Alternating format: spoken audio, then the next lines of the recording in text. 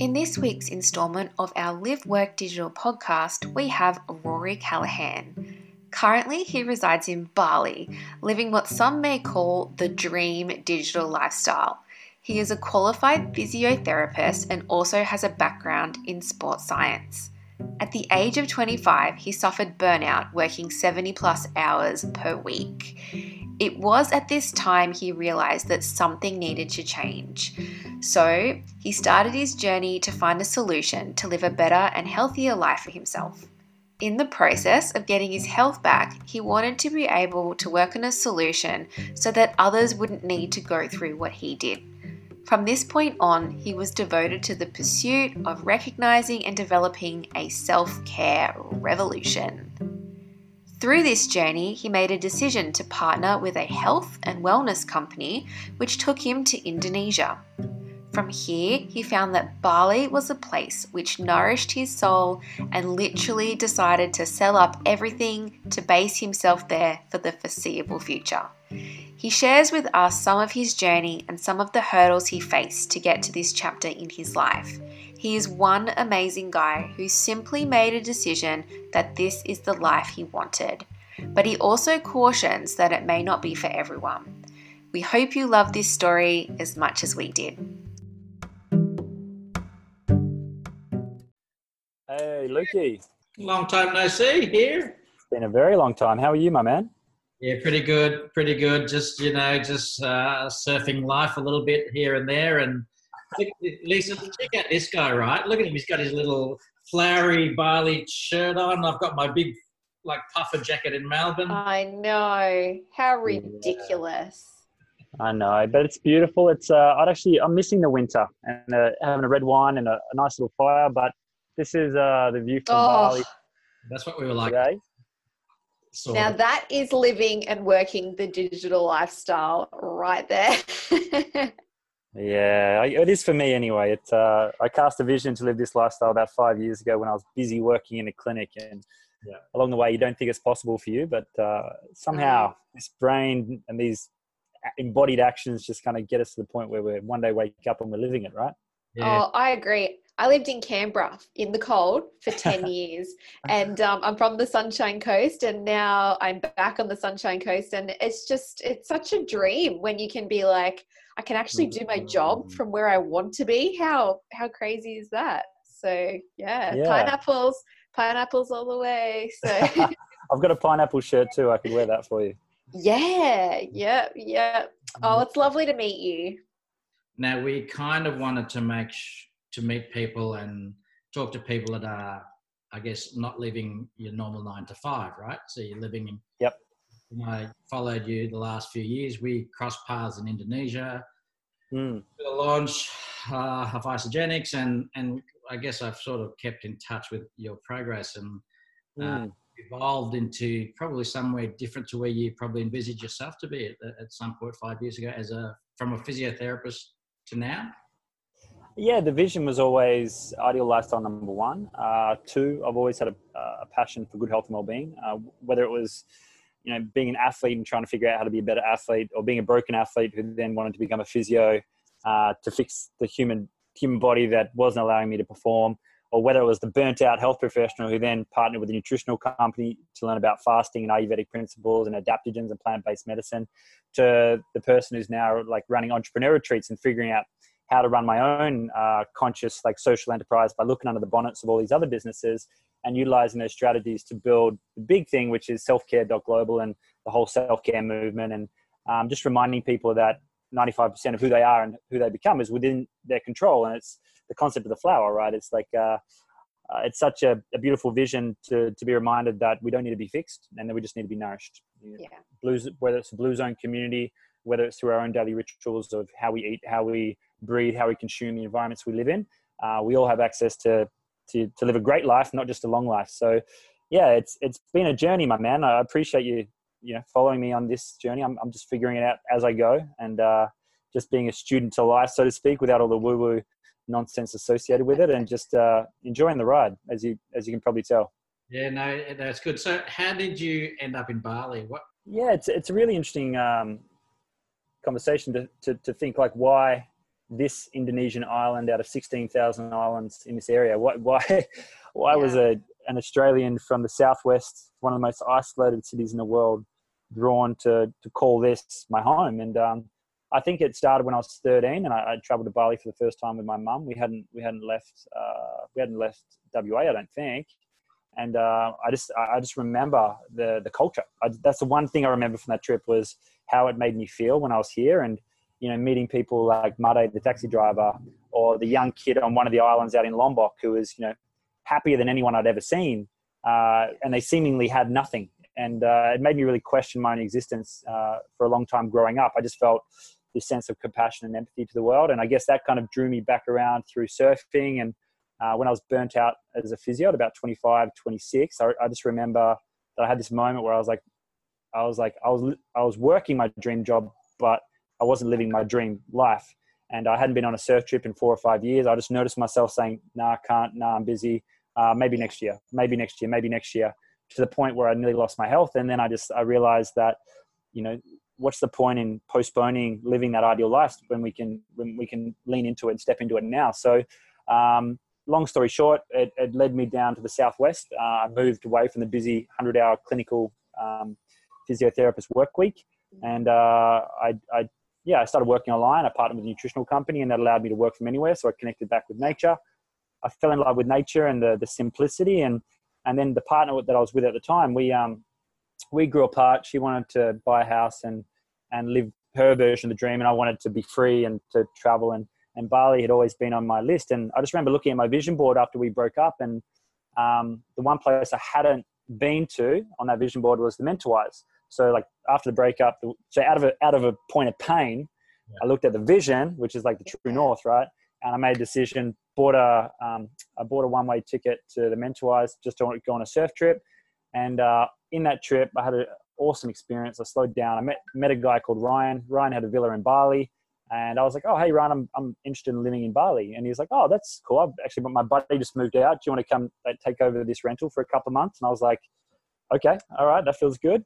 And then I remember coming back from this trip and walking into this villa, and I had this like intense deja vu, like intense. Like I was like, "Whoa!"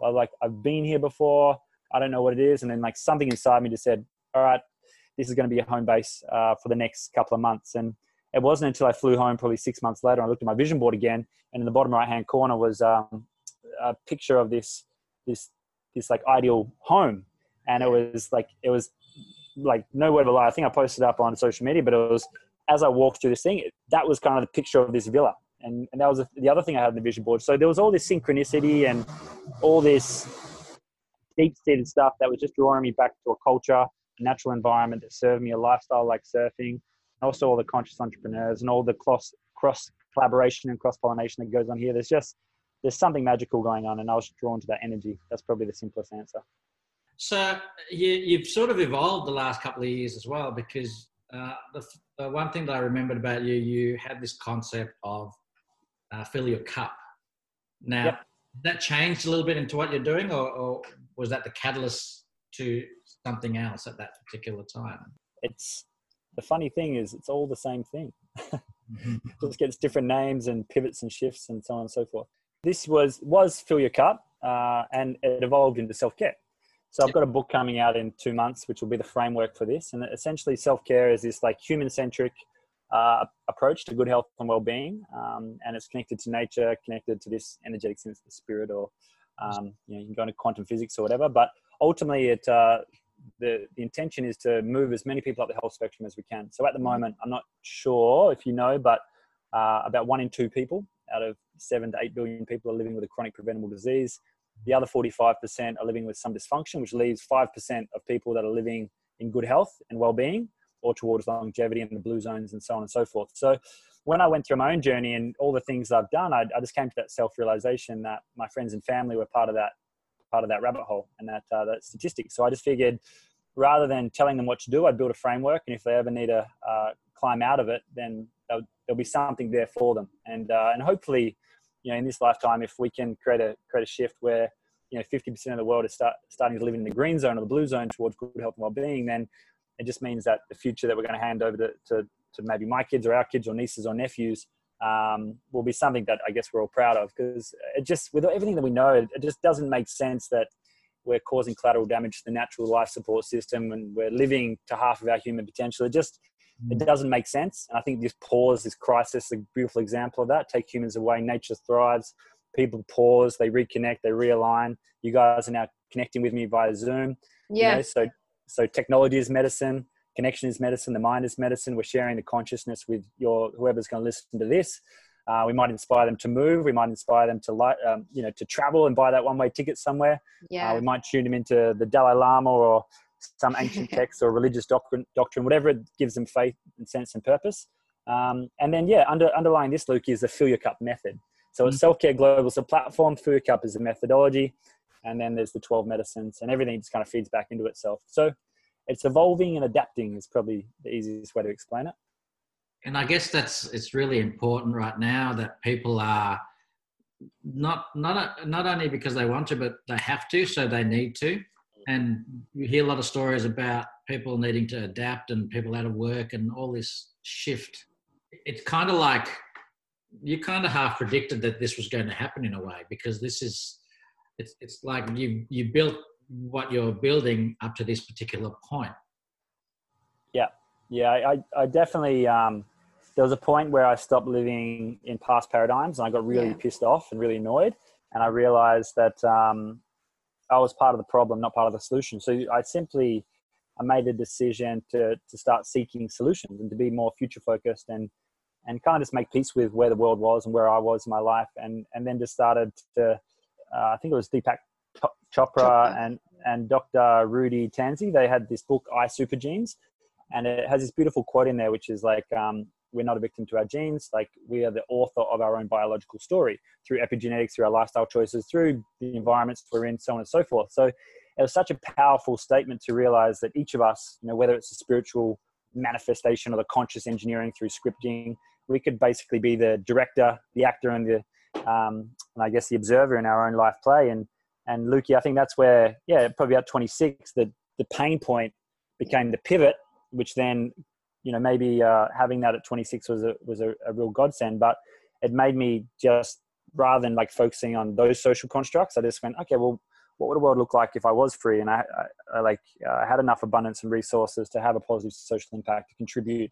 And that took me to shared economies and the networked enterprise with Isagenix. It took me, and I didn't expect to go from a master's degree to partnering with a network marketing company and putting up with all the old paradigms and concepts about that, whilst the Airbnbs and the Ubers and the shared economies were kind of developing, the circular economies were kind of developing.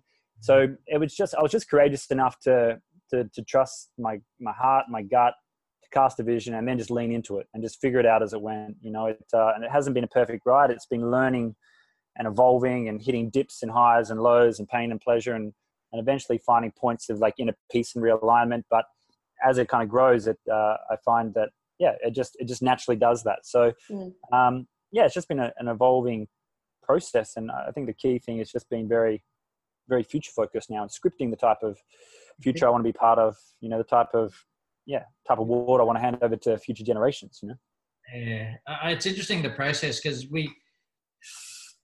I followed your steps from when you started writing the book, and you just see snippets. We don't like. It's interesting that you mentioned that there's highs and lows, but in this whole Facebook social media platform economy, we make it what it is. So, how have you navigated, what you shared and what you don't share, or because you want to know. You want to teach people you're developing something that's going to help everyone, right? So how much do you use social media, communicate, or share? Yeah. I have a love-hate relationship with social media. I think, technology in this case can be very, very impactful in that, we can connect from where we are in the world and share this conversation and share it out into Facebook groups and so on and so forth. So I think that's really valuable. But I also see a lot of like the millennials and like my generation, the younger generations, getting really stuck into this virtual reality and forgetting there's this physical reality. And it's an addiction in the same way drugs and mind-altering substances are an addiction. So there's this kind of like duality to it. And I guess what I saw was there was a guy called Jay Shetty, and he's I think he's basically went on to become a monk. He's got 5.2 million followers. He partnered with Facebook. And his whole vision was, there's this negative bias in the world in media. And he's like, I want to be the positive bias. I want to be the 1 in 3 positive bias for a world that is, built for survival, and marketing is built on pain and threat and all this type of stuff. And he's like, you know what? I want to be that person that reminds people that we're living in really abundant times. We can connect, we can share, we can circulate, we can change at any moment. So I was kind of tuned into his approach, and Peter Kelly, who was a good friend of mine, we were kind of navigating this together. And we just started to be honest, to be vulnerable, to be transparent, and just join in on the conversation, but try to be, as an example, this whole COVID thing, knowing what I know about the book and all the stuff that all the work that I've put in, it's very easy to see what it is. But my friends and family are getting very caught into the clickbait and all the other stuff. So I just decided that I'm just going to provide a well-rounded perspective to my friends and family. And I didn't want to do that. I didn't actually have a desire to do it, but I felt the need to. It was a calling, because I was like, if my highest passion is good health and well-being for the people that I care about, then I need to show up in all spaces in the same way and in the same vibration, and either live my truth.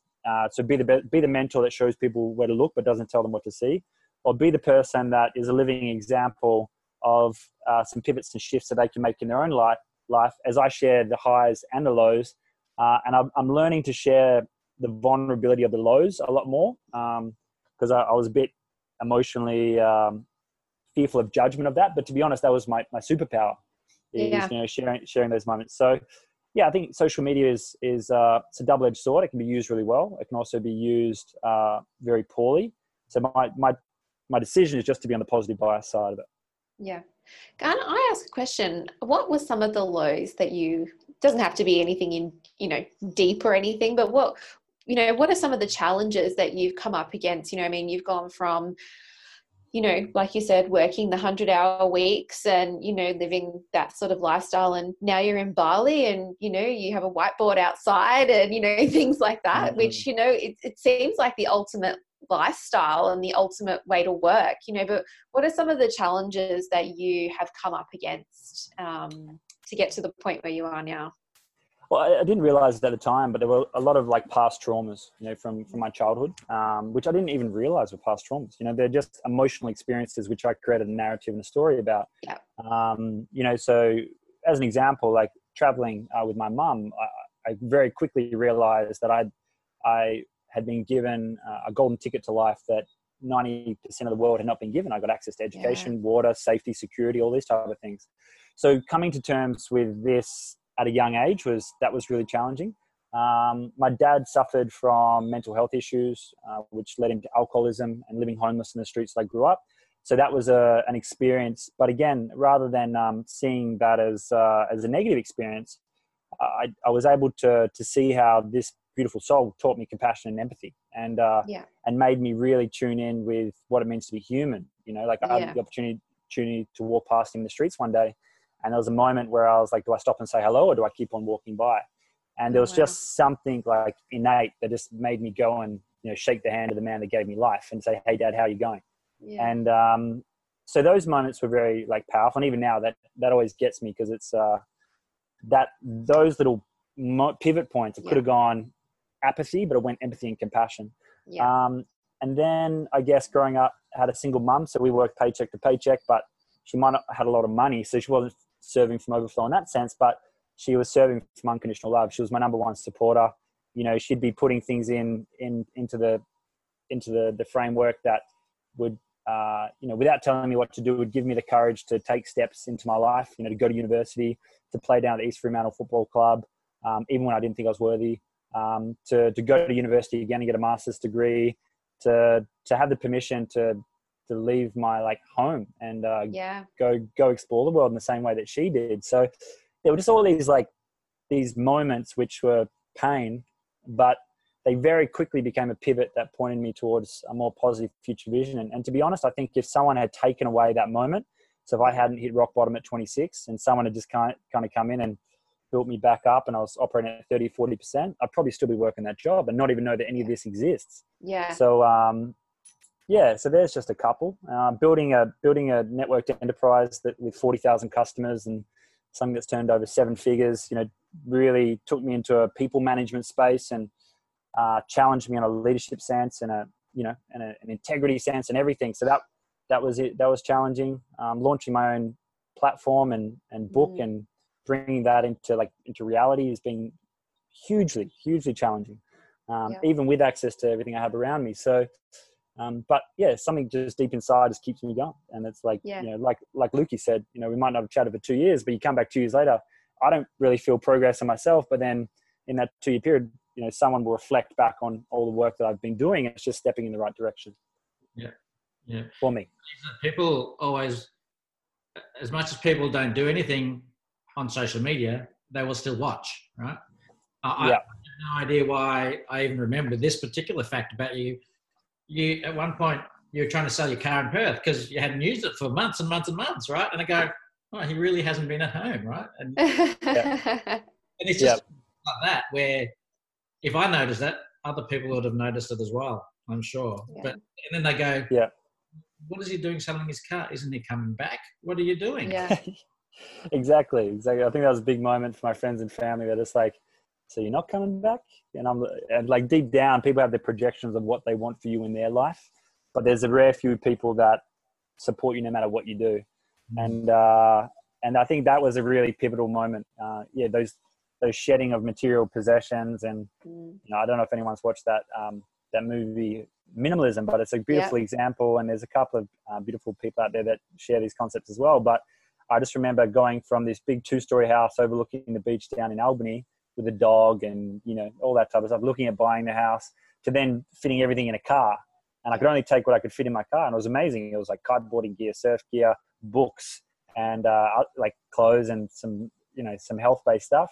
And then all of a sudden I go back to Perth, and now I have to fly to Bali. So now I can only take what I can fit in 2 bags.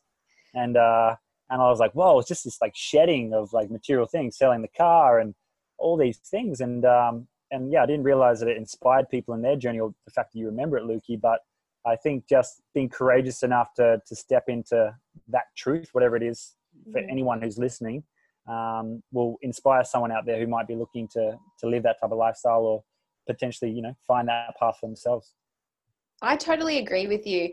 I think my parents expected me to live at home until I was 35 and, and just stay on the Sunshine Coast. And at 19, I met a dude and moved to Canberra 3 months later. And, he's now my husband. So, that worked out. Go. See, but back on the Sunshine Coast now. But, I think it's sometimes and me moving was definitely something that was not the norm in my family. It was a black sheep type move.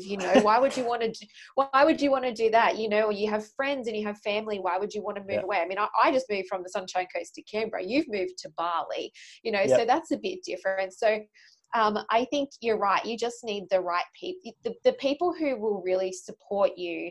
They understand what your mission is and what your vision is, and that you're moving away, or the thing that you're doing, which might be completely different to what you were doing, is so that you can create a better life, or your true life for yourself, So, but did you have any backlash from anyone when you decided to move away? No, of course. Like it's but think about this, right? Like this is the amazing thing, is people are very good at projecting what they want for you, but not many people are good at like taking the time to sit down and ask you and listen and ask like, what does your heart say? What really gets you out of bed in the morning? What's your plan de vida in Italy? Or what's your ikigai in Japan? What's your reason for being? And really supporting you finding that in the context of your own life. Not everyone needs to be a doctor and engineer and teacher because that's what everyone else did. It's like we have an opportunity in this moment right now to be whoever we want to be. And all we need to know is like the sense of the ikigai is a beautiful, beautiful like concept, but it's like what do you love doing? What are you good at? What does the world need? And what is it willing to pay you for and exchange value for? Like to live in Bali, I probably only need $500 a week personally, just to live this lifestyle. Back in Perth, living the lifestyle that I was living over there, $2,000 a week. Yeah, exactly. And to be honest, I'm probably being more nourished in this environment. Got access to more, like the beach is 2 minutes away. every cafe around me seems to be plant-based and from local farmers. The conscious, like the mind stream over here of people just want to serve and connect and cross-pollinate is huge. So it's like, I'm just in a really nourishing environment. It only cost me $500 a week. So it was like, so straight away by doing that, I'm going to challenge people's mental constructs of what it means to live. And there's two things that happen. One, people are like, good for you. You live in the dream life. And it's like, when people say that to me, it kind of gets me, because I'm like, first of all, thank you, but you can too. And it's like, and I'll even take the time to be like, okay, cool. What's your ideal vision? What's your future vision? Like, what's your ideal day? What's your ideal lifestyle? But most people feel like it's not possible for them. Yeah. And that's the first thing. The second thing is, I had like a buddy, and he's like, oh, he's taking advantage of a third world country. And I was like, whoa, I was like, where did that come from? And the whole thing was like, actually, man, I've learned more living in this culture than I have living in my home culture. Yeah. And I was like, if anything, they're teaching me, you know, and I'm being nourished, and I'm learning to contribute and be part of a shared and circular economy. The karma-driven culture here is phenomenal, you know, and I'm finding ways to give back and contribute to and circulate with this economy in the same way that or this culture in the same way that it's given me so much as well. Yeah. So, you know, but the point is it doesn't matter what you do. Everyone's going to have an opinion about it. And I don't know if I can say this, but I'm going to say it anyway. It's a very Aussie colloquialism, Do it. But Mum said, opinions are like assholes. Everybody's got one. And if you live your life based on other people's opinions, then you'll live a pretty shitty life. So it's like, so the whole point is to get to a point where you align your own internal compass and you do the inner work, you know, vision, values, culture, character, passion, purpose, and just get this thing aligned with what your true north is. Cast a vision for 12 months, for 5 years, for 10 years, and cast a vision for the ideal life, the type of lifestyle, the type of feeling that you want to sit in 12 months time, not the job, the money, the status, the material possessions. That's all. I'm not going to say it's complete BS, but it's complete BS. It's like, you know, it's just, I don't know if it's just, I don't know how to explain it, but it's like sit in the end feeling, not the physical, I don't know, the watches and all that stuff. It doesn't really matter. Like when we go to our grave, none of that stuff matters. So I just want to live a great life with no regrets and help people do the same. That's the simplicity. I guess it's having that one goal. And I just started watching the whole Michael Jordan thing, right? He just had one goal. Everything else just happens to fall because of that one purpose and one goal. And yes, but that's his thing. So how do you tell someone, or someone asks you, what is my thing? What do I do? I'm stuck. So what's the best suggestion that you can give someone to try and help them, I guess, find out what their calling is? I think the first thing is more importantly, talk about why you do it.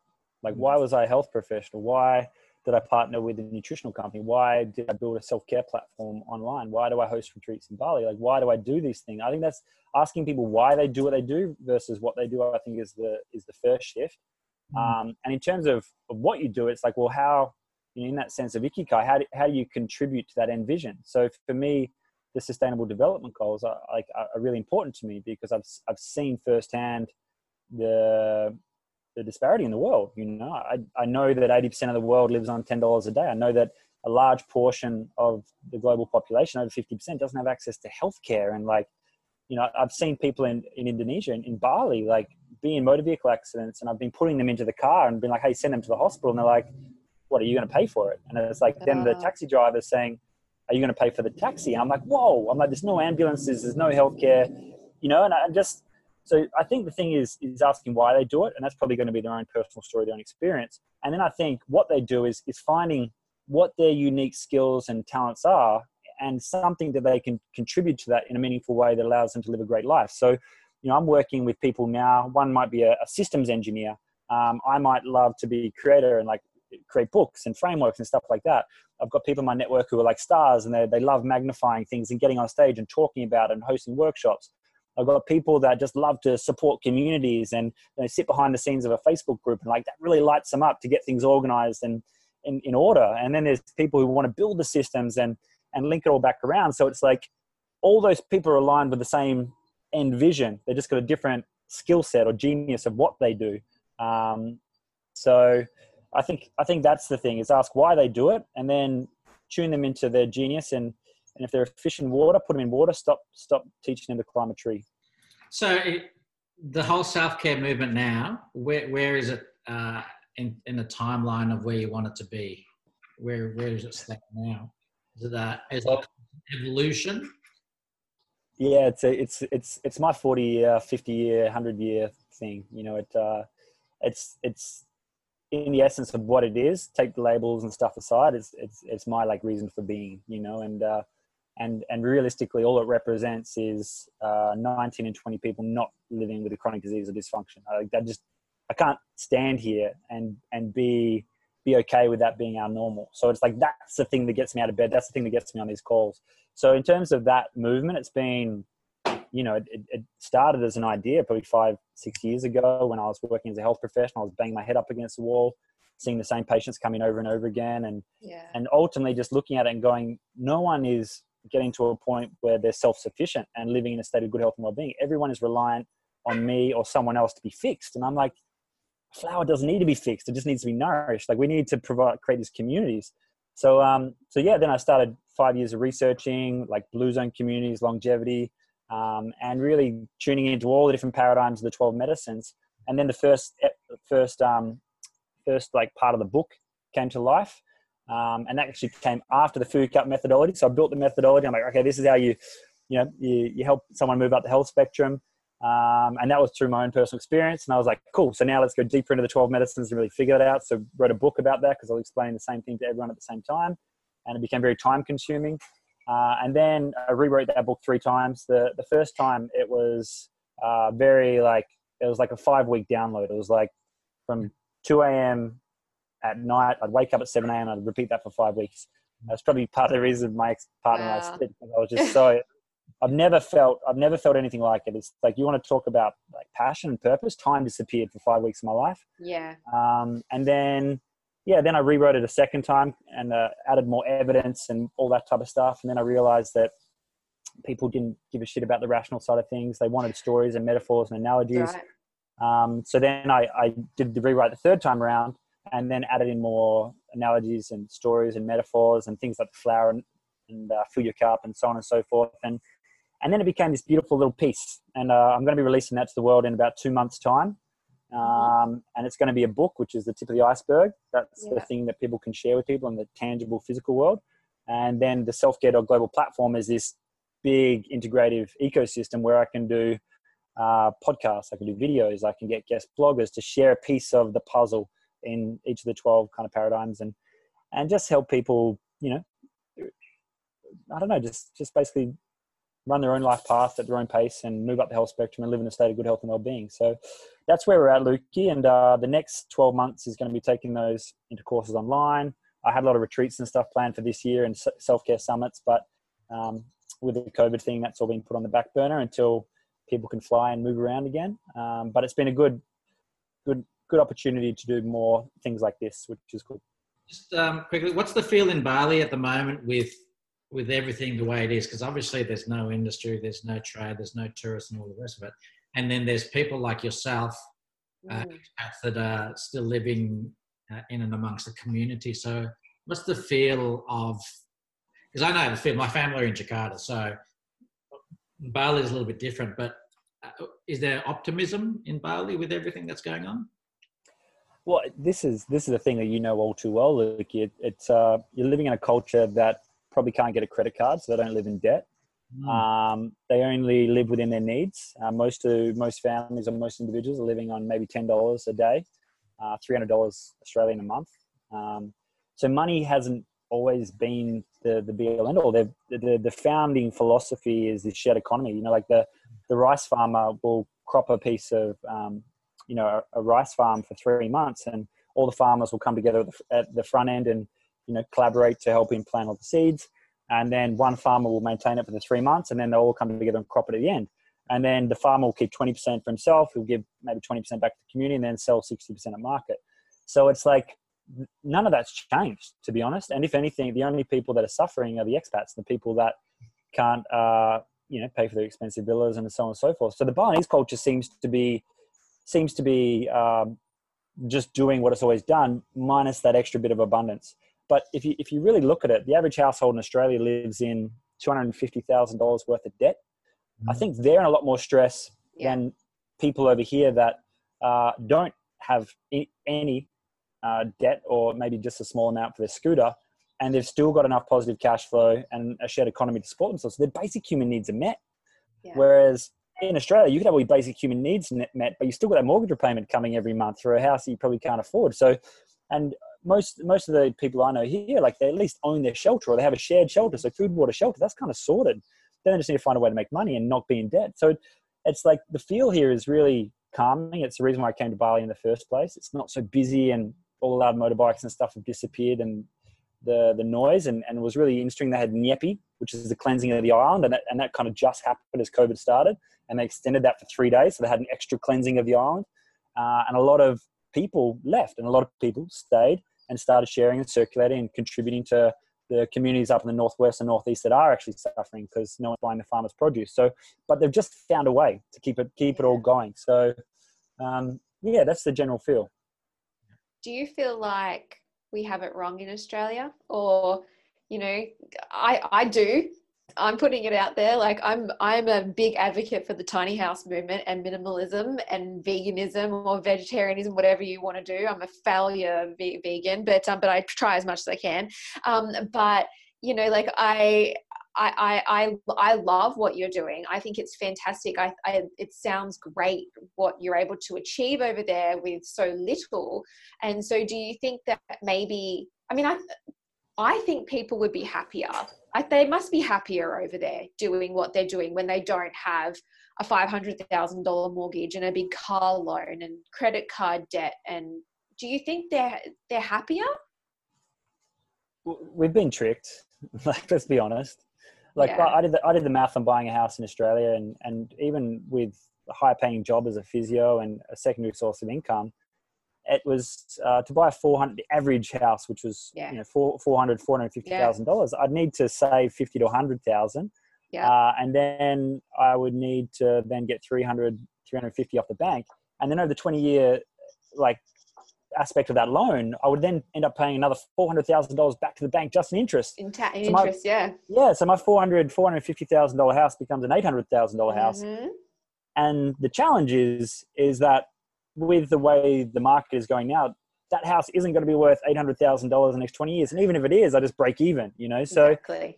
So I was like, what the hell is the point in living in scarcity and debt when I can find a way to free my time, free my location, create abundance, save, tune into multiple streams of income, create positive cash flow so I can live it enough, and then create abundance so that I can then self-fund my own project. I've self-funded the whole self-care project without having to go to banks or things like that. And it's like you can do that because it's just operating in the abundance mindset versus the scarcity mindset. So the scarcity mindset is just, we've been taught to just tune into that and create that as our normal. And to be honest, I think we're all feeling right now that model no longer serves us. It doesn't. And the reason why we're having these conversations is because people are realigning, reassessing, and they're asking some pretty powerful questions. They're like, do I need that $40,000 loan on my car? Do I need that $250,000 mortgage on this house? I've spent the last 10 years of my life and I've paid off 5% of the principal. It's like, what the hell am I doing? I could just sell the house, be $40,000 in positive cash flow, tune into the tiny house movement or whatever it is, shared economies, and then be living in abundance, just at the change of a decision, So, exactly. So I think there's realignment, but if people really sit with what is their ideal lifestyle, what are their values, what does their gut and their heart say, I think they'll be able to make some pretty powerful decisions in the next 3 months. So for you to get the next step going, what are your plans to be able to tell people about this new movement? The book and everything. What's your strategy? I'll show you. Yeah, well, strategies, I'm open to strategies. My thing is it's about impact, right? So I built the platform, which is cool. Everyone can jump on here, and when I wrote the book 3 years ago, I created a little free framework, so people can download that. And then what that does is, we respect everyone's information, but it just sends a copy to their email, and then creates a giving impact on their behalf. And then what we do is we then add them to the self-care group. So the self-care group is where I've got to Facebook. Sorry. Essentially, you're gifting the book to people. Yeah, I've got the ebook version, and then I've got the more in-depth version. The one that's taken me 5 years, there's going to be a value exchange for that, but it's also going to be the thing that that funds the platform as well. So you don't write a book to make money. Let's put it that way. I think you get about $2 to $6 on every sale if you're lucky. Yeah. Not accounting for your time. So the point is, you write a book to have an impact. Exactly.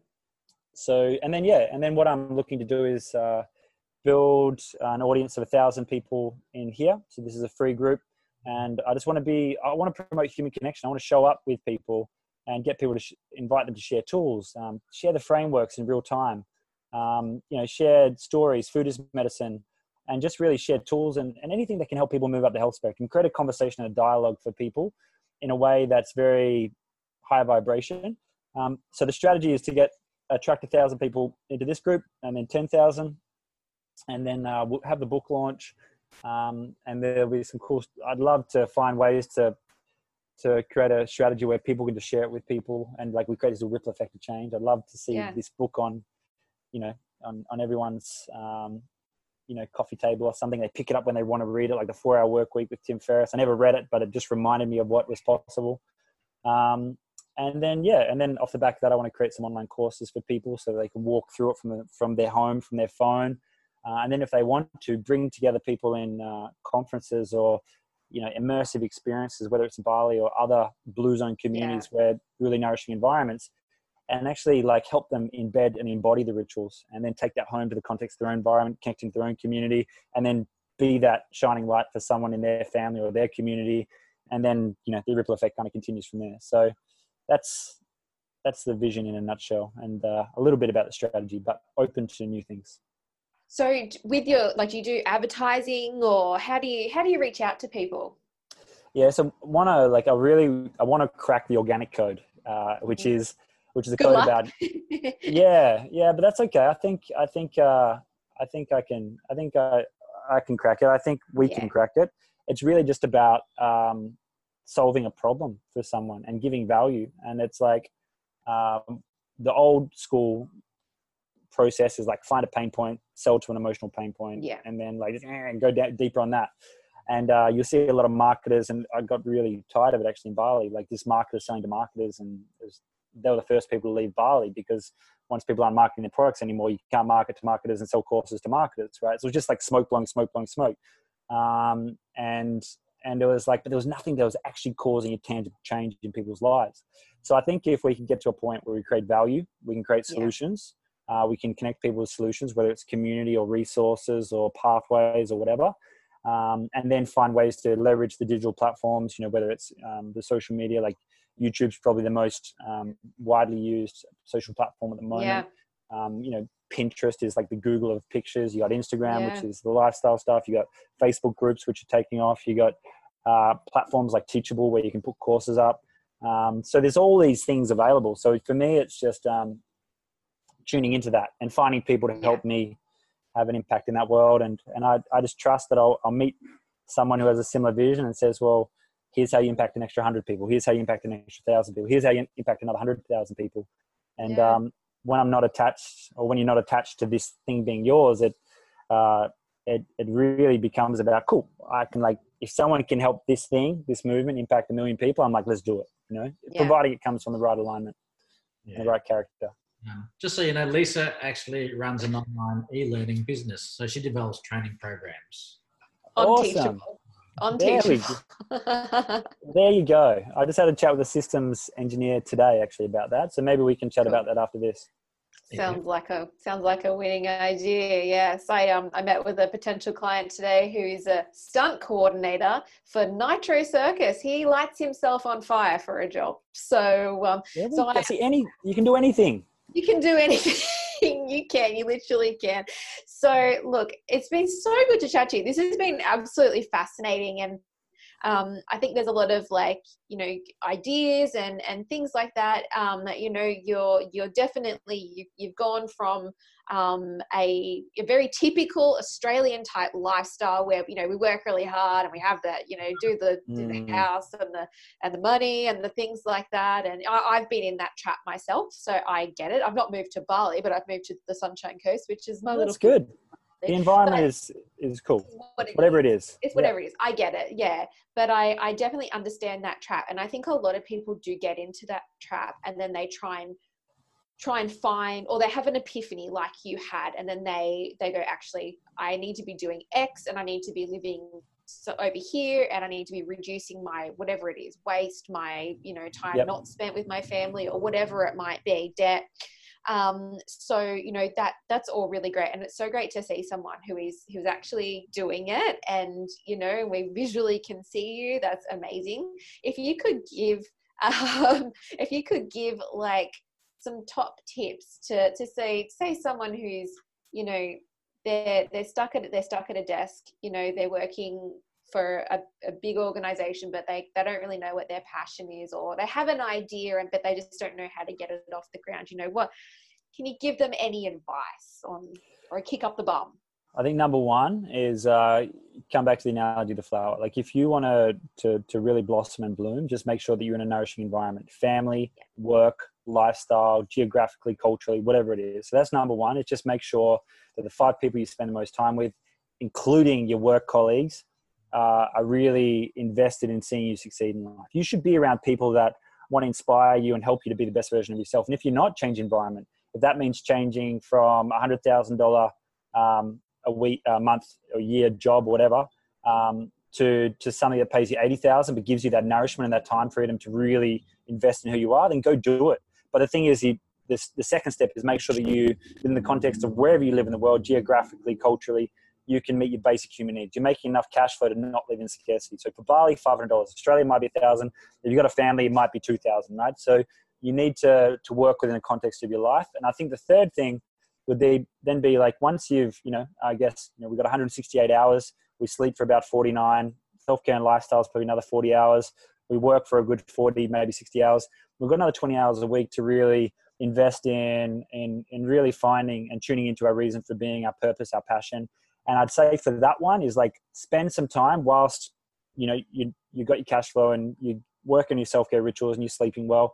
You got that 20 hours and go inwards before you're trying to change your external reality. So stop trying to like find quick fixes and solutions out here, and take the time to really go inwards and get out of your head and start feeling more, and have experience that really like lean into, and this gives me tingles, like lean into experiences that really make you come alive. And it might be something as simple as putting a vision board together and like, what does my ideal lifestyle look like? And for me, it was like a surf trip. And I was like, but what does it actually represent? When I went there, I was like immersed in this culture. I was connected with nature, and I met someone that then connected me. I never knew that would be the thing that would pivot and change my life. But once I started tuning in to that, and making, you know, left or right, you know, decisions from that internal compass towards that future vision, I found that I've gone like this, but I've never really been off track. I've probably ended a little bit up over here, felt like too much, you know, pleasure or too much whatever, and then I've been over here and too much pain, but it just kind of redirects back in, and at least it's heading true north and it's not heading southwest or east, you know. So that would be the third thing. Go inwards before you try to change your external reality, and cast and script a positive future vision for the next 12 months. I think that's some really good advice. Some advice I could have used maybe about 10 years ago, but Me too. If only we could go back and give ourselves some advice. That's awesome. Well, let's give this to the kids. You know, exactly. I want the teenagers to know this stuff. If you can help me get that message in front of kids, like 10, 15, 20-year-old versions of us, then that's cool. How would you, stepping back a little bit, so how would you get this message? My eldest is 19, right? And it freaks me out. I've got a 19-year-old running around.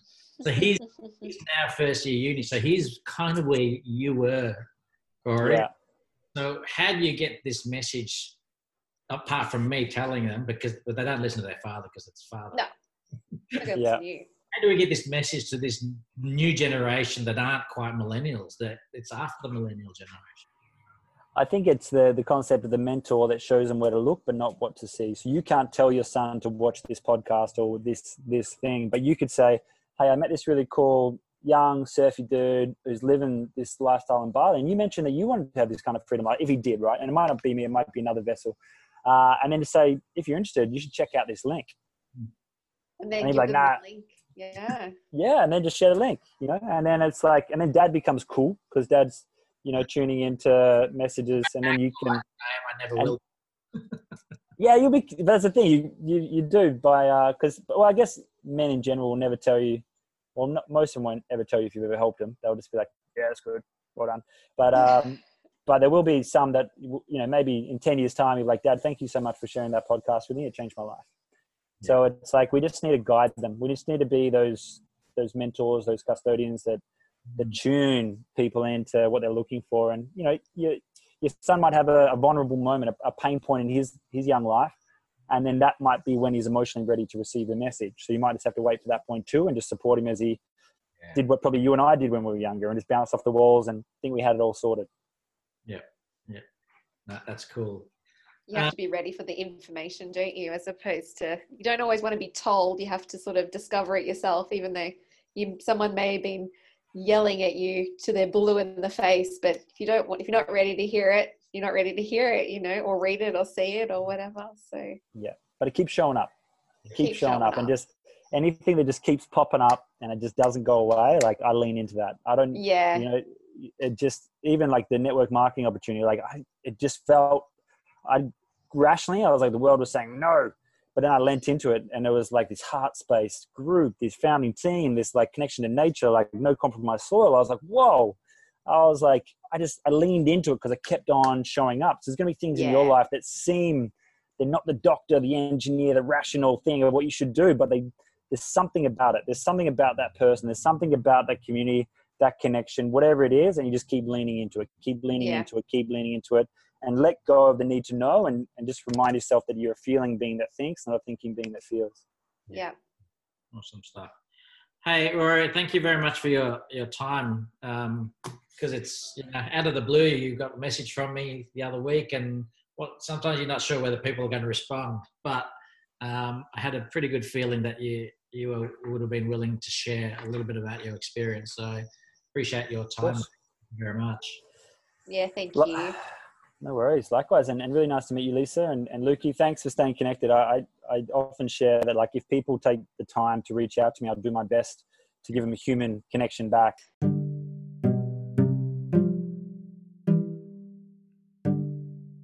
What an inspiring movement Rory is creating in the island of the gods. His drive and dedication to the self-care movement is so inspiring.